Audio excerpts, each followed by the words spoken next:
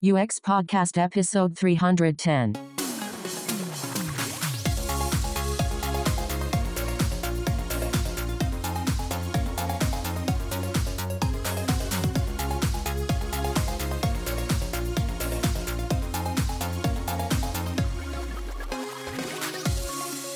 I'm James. And I'm Pat. And this is UX Podcast, balancing business, technology, people and society since May 2011. And with listeners, new and old, all over the world, from Belgium to Uzbekistan. And now, just to give you a little bit of a heads up, there's a little bit of swearing in this episode, including in our introduction. Yeah, I get to swear. Anyway, as a design anthropologist and psychologist, Anna Kirah creates meaningful, relevant and valuable solutions through understanding people's motivations and expectations.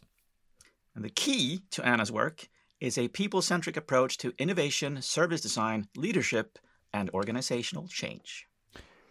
Anna Kirah is not only a well-respected design anthropologist and psychologist, but she's also one of the highest rated from Business to Buttons speakers to date, making a huge impact on the audience with her talk, Fuck Design Thinking, at the 2022 edition of the conference. Anna will also be returning to From Business to Buttons 2023 to give us more truth bombs, together with a stellar lineup in Stockholm on May 12th.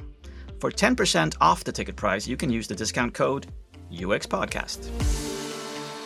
What kind of feedback do you get when you challenge thinking? Well, I think that's a very good question, and it really depends on context. It depends on who is in the room, on a one-on-one level or a group. And it also has a lot to do, unfortunately, with power dynamics. So if I challenge and I have no power, and I'm in a group with just designers whose egos are very associated to what they produce, and they tend to be those that are designing for, even though they say they're co-creating, then I don't have much leeway. But when I challenge, and actually in the whole idea around challenging is I have to be able to read the room to challenge. And so how I challenge, I've learned over time, is how would I challenge those with the established power is very different than I would in a situation when I'm holding in a conference. So I've been in those situations where I find it's a maneuvering, and I call it the dance, that a good practitioner has to be a good dancer.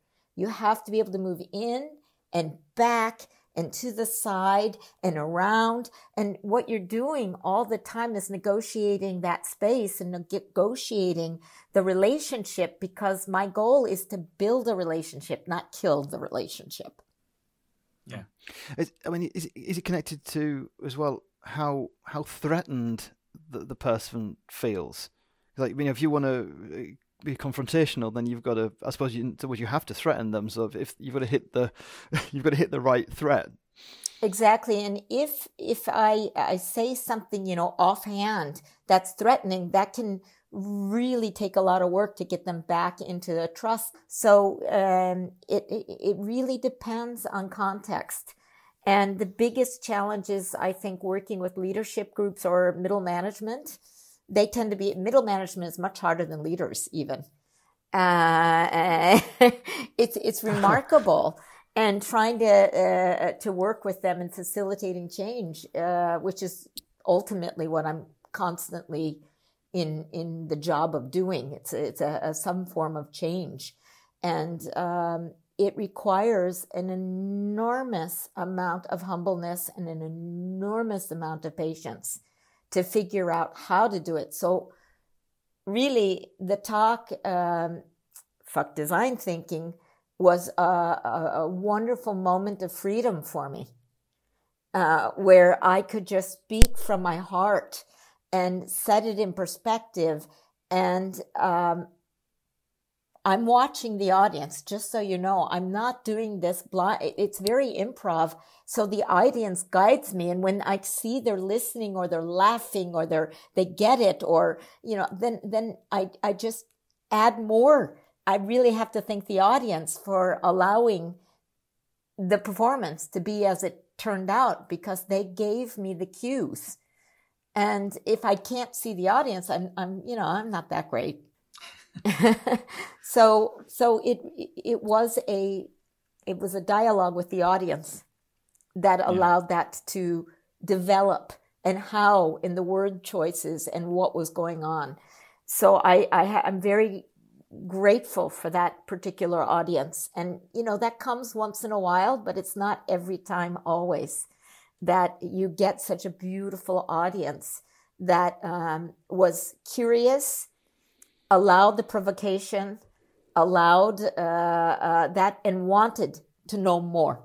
Now, this is super interesting to me, of course, because it connects with your talk in a way that you are asking of designers to also challenge within their spaces the classic way of doing design work, to not get stuck in thinking that you are someone solving other people's problems, but instead get dirty and down with people you are designing for and design with them, and work more towards what you call transdisciplinary thinking, where you actually are asking people to shed their titles, essentially work on the same level, everyone is equal, and you come up with new models and new solutions and things you don't know anything about. So there's a lot of things you're challenging yourself, but you're also challenging the people around you. It is absolutely correct, and it requires an enormous amount of reflection about your own behaviors and the behaviors of others. And why do we react to some, and why do we not react to others? And how are we perceived, and how do we perceive others? And this constant negotiation, this constant is really the only way to do this. And of course, there is a element of idealism in it. But I've actually been in situations, and I can honestly say that every great project I've been on that actually had impact. Because we say we impact, and I've been to all these conferences and see how wonderful it is, and I'm like, really? But when it really happens, it happens because we trust each other. And it doesn't matter if you have the lawyer in the room, or the engineer in the room, or the designer in the room, or the coder in the room, or the anthropologist in the room, or the psychologist in the room. It's that we're listening, actively listening to each other and building upon each other's, our understanding, and questioning, did we understand correctly? And when we do that, we suddenly don't even, what I see, I get it, it's like an out-of-body experience, is what I see is that we've merged. We're no longer a designer and an anthropologist. We're just humans trying desperately to find a good solution. And that's when the ahas happen. That's when the magic happens. That's when we're suddenly in a new space, and bam, we get a solution that we can go to. It doesn't happen when we're sitting, I know best. And it could be that the designers are completely humble, and it's the engineers who are the pain in the, I can't say that. I have to be careful what I say. They can be pains. But some discipline, if one discipline owns the power in the room, it doesn't work. When you use the phrase transdisciplinary thinking, I mean, how does that differ from just, collaborating or working in a team? What defines transdisciplinary thinking? Well, that's a really good question too, because I think it's that we can collaborate together, and we do that, and there's teamwork. And but let's look at teamwork first, and then remind me to talk about collaboration if I drop it, because I can go off on different tangents. But when we talk about teamwork, the waterfall way of doing things, we would argue that's teamwork. And the cross-disciplinary way, we work with designers, and the handover process in the self, it's something I call passing the monkey.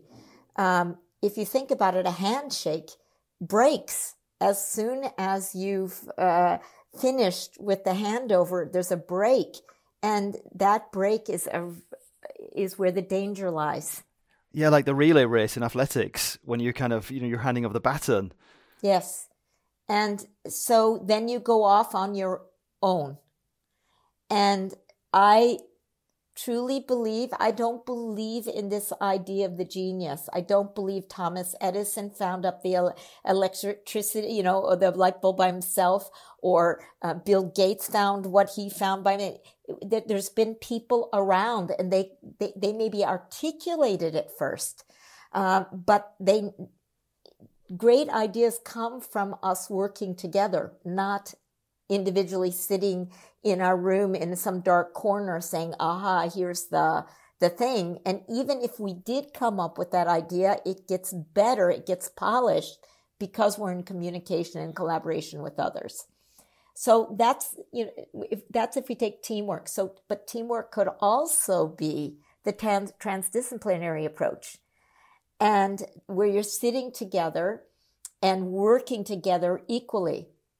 I did a project in 2007 where I took leaders to Soweto, to a ghetto in South Africa, where they had to work with each group had 2 people from Soweto, and they were told exactly that you have to collaborate, you have to work together through every step of a design process.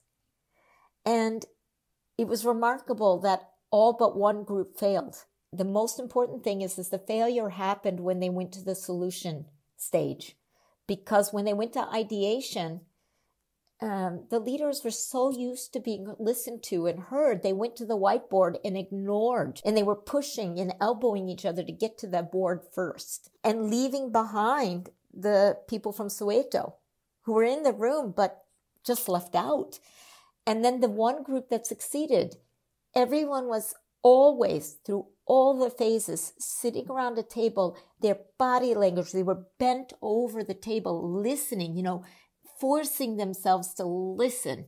And these are people who came from completely different backgrounds, disciplines, cultures, deeply listening and engaging. But the others, no. So they tried, but they were in that, and this is one of the reasons why I can't stand the word empathy.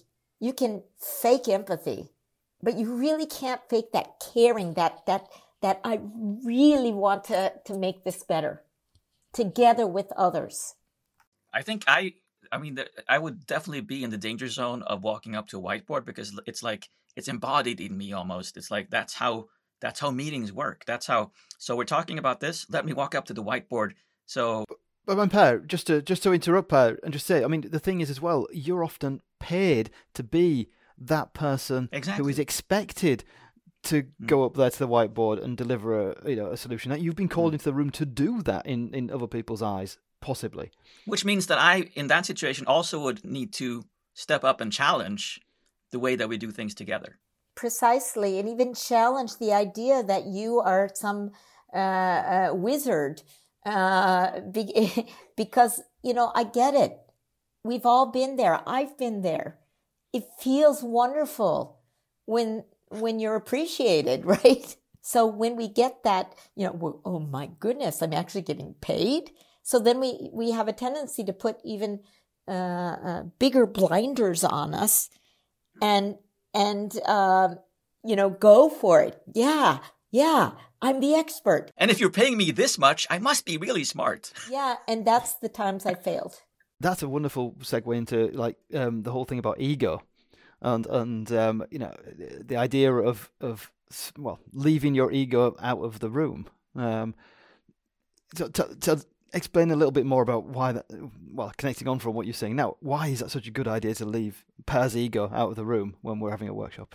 Because if we actually acknowledge that we're doing it with the trash can outside the room and you put it there, the ego no longer has its power for anyone. And what happens is you can make jokes about it. You can be really annoyed at somebody in the meeting and raise your hand and say, I need to go get my ego. And it takes away the burn. When you come back and then you do your rant, and then you say, okay, now I put my ego back. It allows the expert in, or whatever it is that's happening, the anger, it doesn't matter, but people see it in a different way. And then when people can call out, "Oh, you took your ego hat without asking," it becomes a game. So you're putting in play into it, and I think it makes it a lot of fun. It's like almost like a shared labeling exercise. That now I'm putting the ego label on now, and I'm going to use it. And then, oh no, you've forgotten your ego label. Here's your ego label. So you're really surfacing that that judgment, I guess. Yeah, and it allows us to be more clear on our own behavior. It's also all of it is, the idea is to facilitate that we all screw up, and we every single one. There is none of us who are perfect all the time, and allowing for that, I think, relaxes people. And I find it really beautiful, and it happened because, I've been in there where I've been paid to be cocky and say, you guys don't know what you're doing and blah. Doesn't work. That no one wants to be told what to do. Nobody. So this idea of the transdisciplinary also allows people together to come in, and what does that do? It self-motivates us. We want to be part of the solution. We want to be part of the responsibility. And when we're given that opportunity, we're more likely to succeed at it. Just spontaneously, I'm just thinking, well, somebody invited to the meeting, so somebody owns the meeting, and somebody owns the result of the meeting. So it always comes down to someone has the power. Someone can say at the end, so we arrived at these results, but we're the ones who are going to implement it, or we'll take it from here. So even if you're doing the right thing, there's always this danger and risk constantly of somebody just taking over. Which is a segue, actually now you've segued into my latest work. Because one of my criticisms I barely talk about, but I do mention it in that talk, was that I have some very, very big concerns with our mapping. They become final deliveries, whether it's the user journey or whether it's a gigamap, or some beautiful document of an organization or a thing, it's often idealized. But even if it's not, it's like it as soon as it's made, it's in the past. Because organizations are dynamic, products are dynamic, services are dynamic. And what I see is we create relics.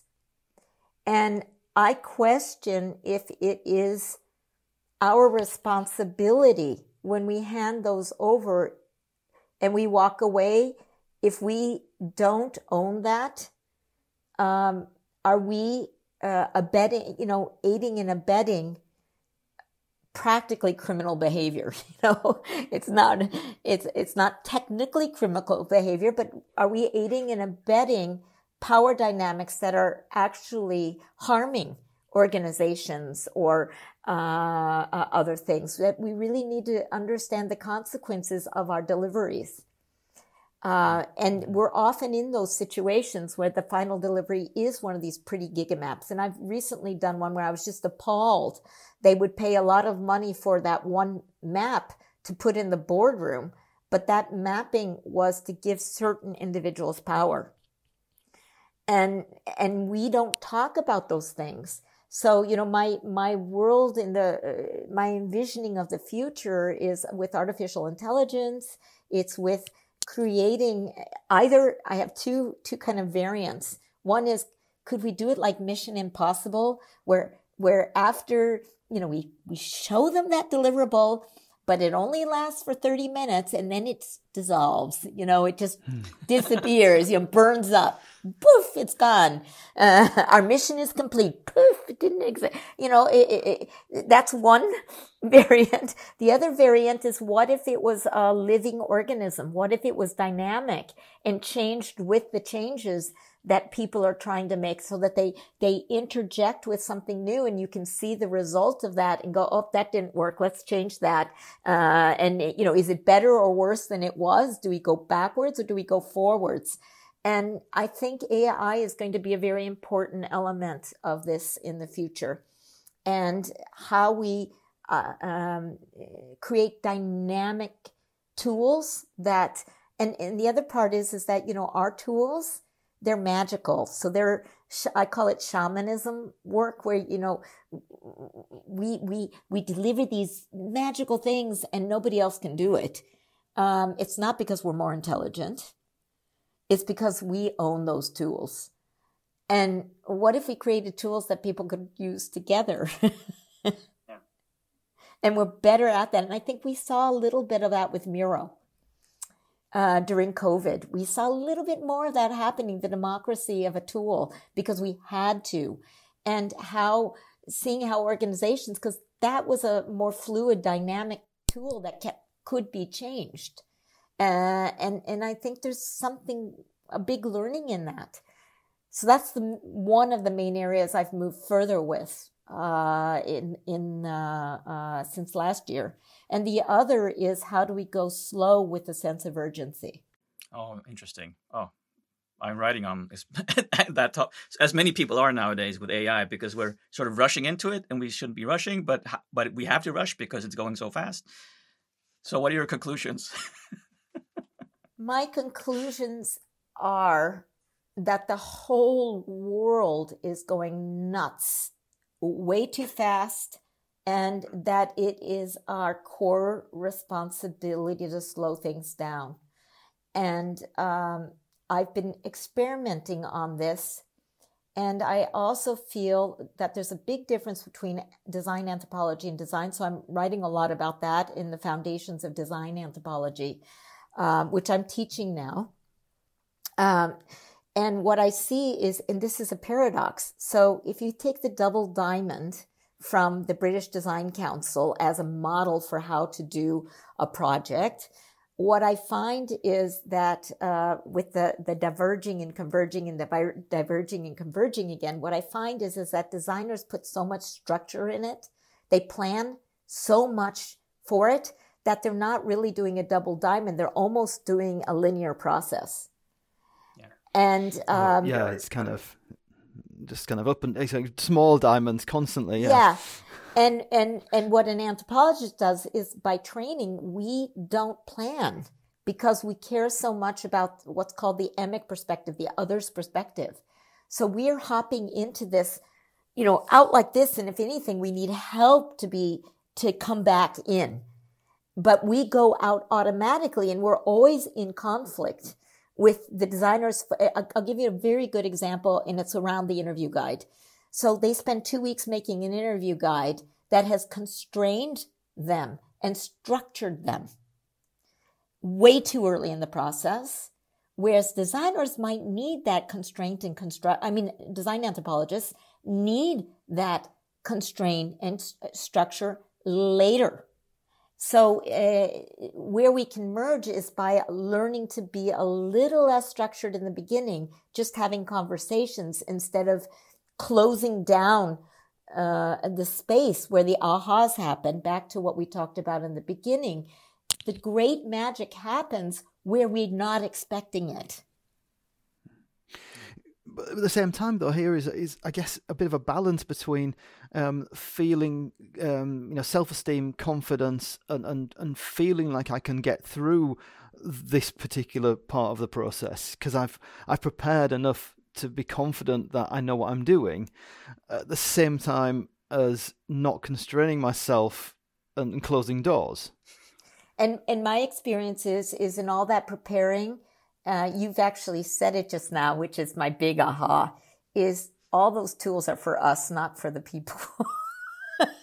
And I've been reading so many articles, and we talk about enabling communication with the users. And I'm like, are you kidding me? How arrogant is that?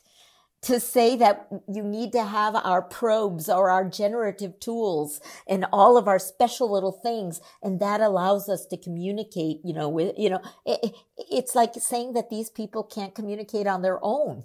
And what if we did it the other way around? What if we created those tools together with the people we're trying to understand? And I think that just understanding that we think we sit in this expert hat thinking that we know best, when in fact we're closing doors to the beauty of the process.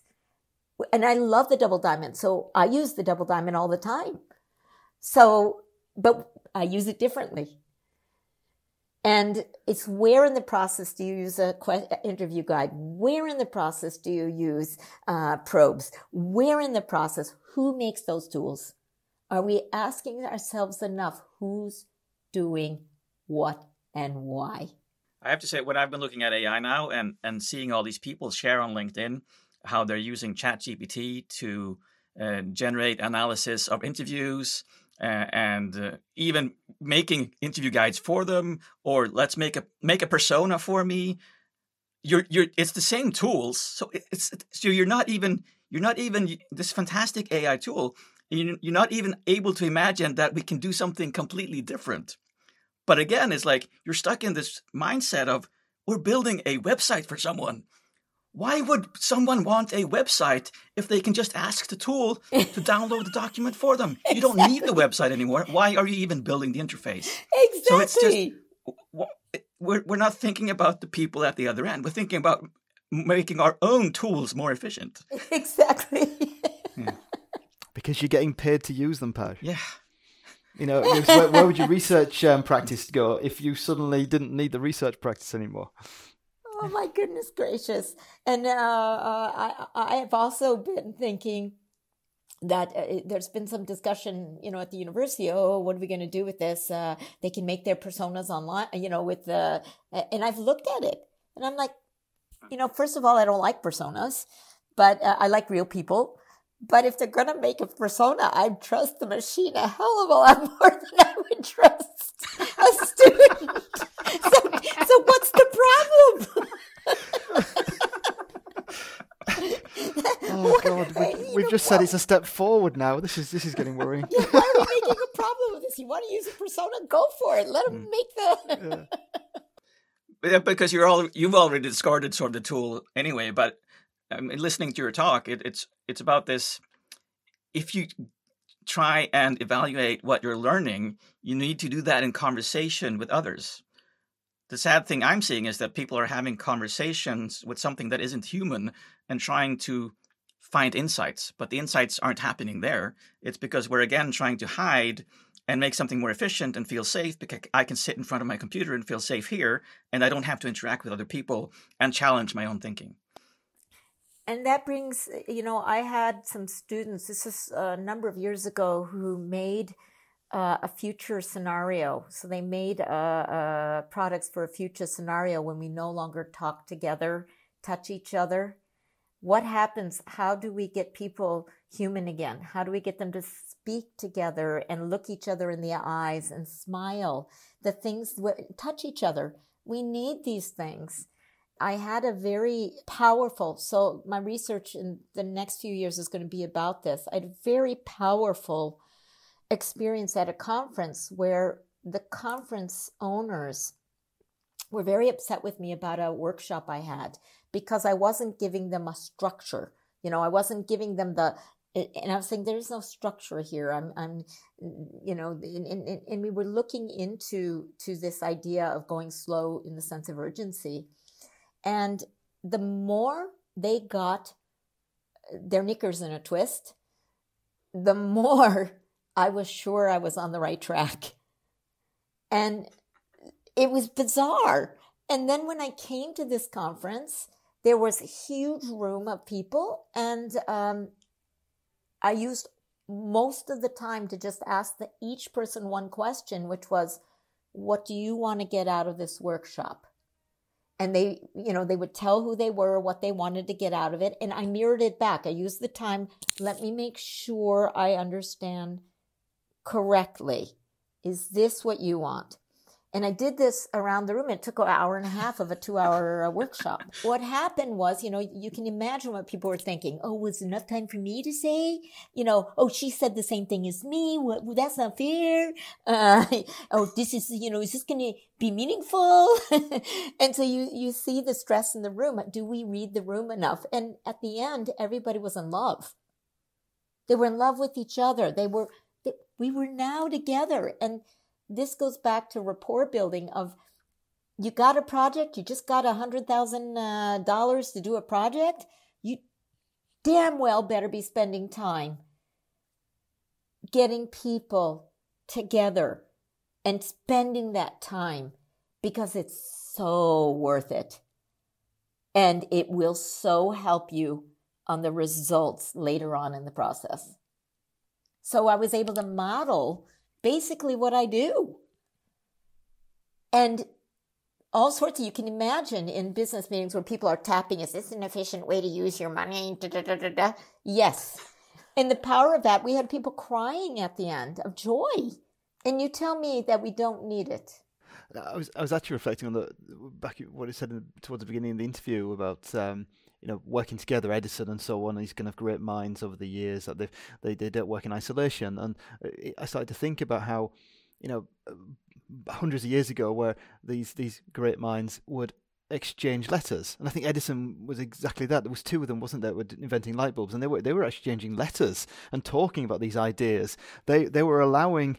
There was that exchange of dialogue, communication, minds, swapping things, and we've always done that in innovation, I guess. Whether it's not formal or not kind of part of a process, it's that need as a human for your brain to go beyond your own skull and connect with something else. And the things that we always regard as the greatest inventions are the inventions that allow us to communicate even more. Yes, bingo.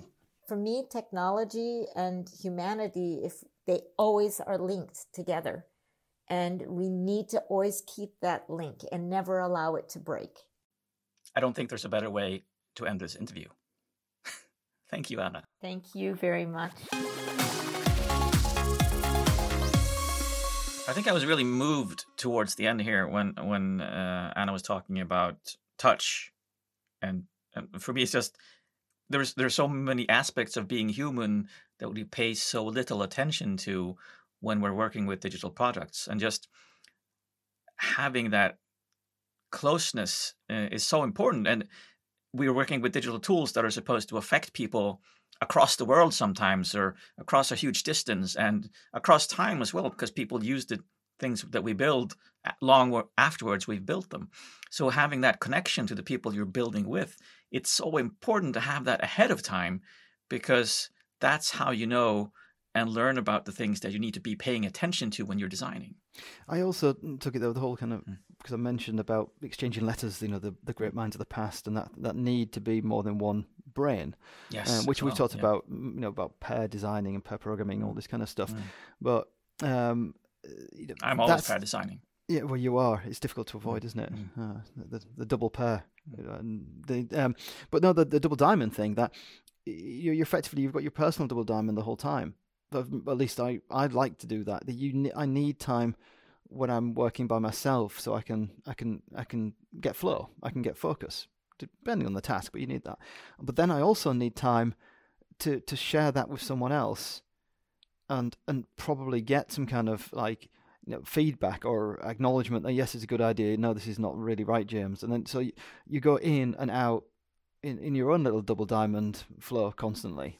But you also need that feedback and that conversation with someone who doesn't feel inferior to you. So there can't be a power imbalance, because the risk always there is then that they will actually sort of praise you because of who you are rather than what you've actually showed them. Yes, you need the trust and openness to be able to make that work.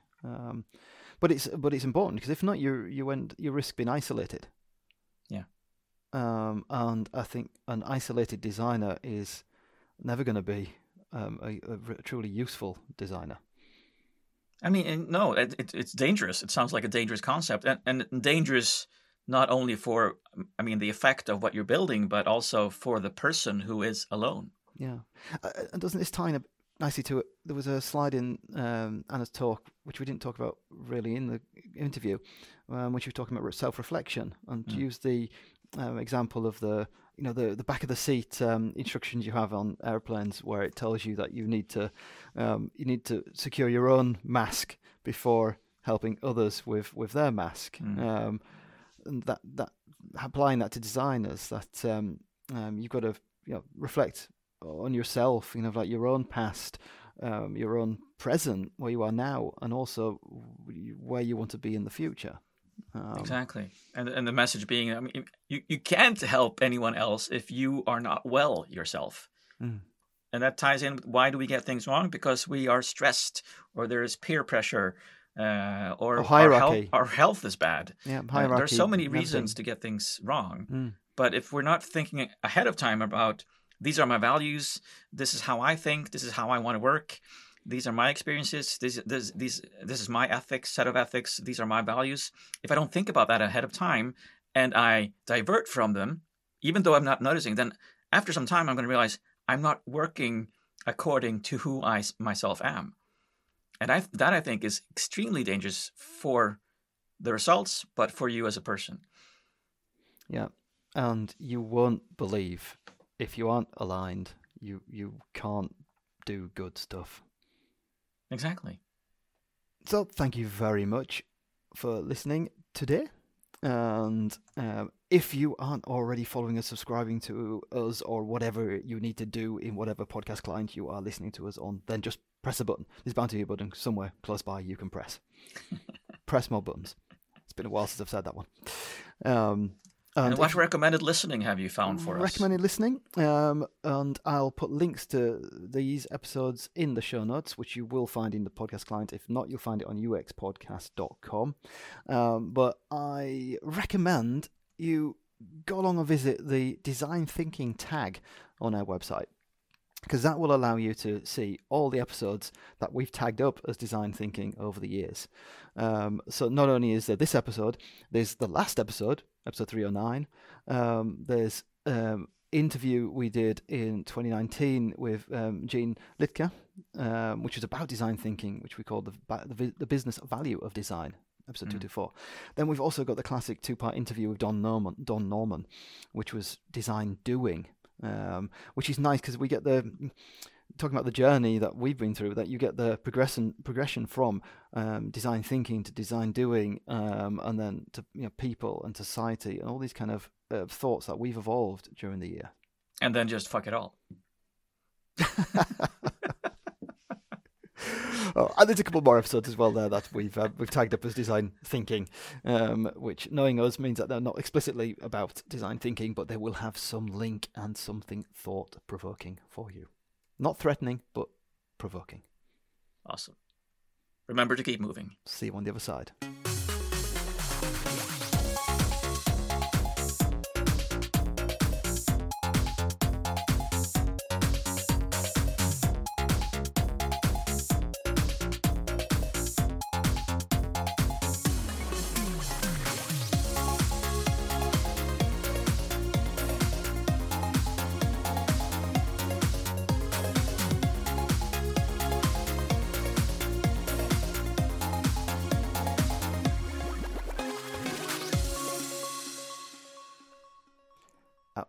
I actually think this is probably one of the worst ones we've ever had. Okay. Yeah. Excellent.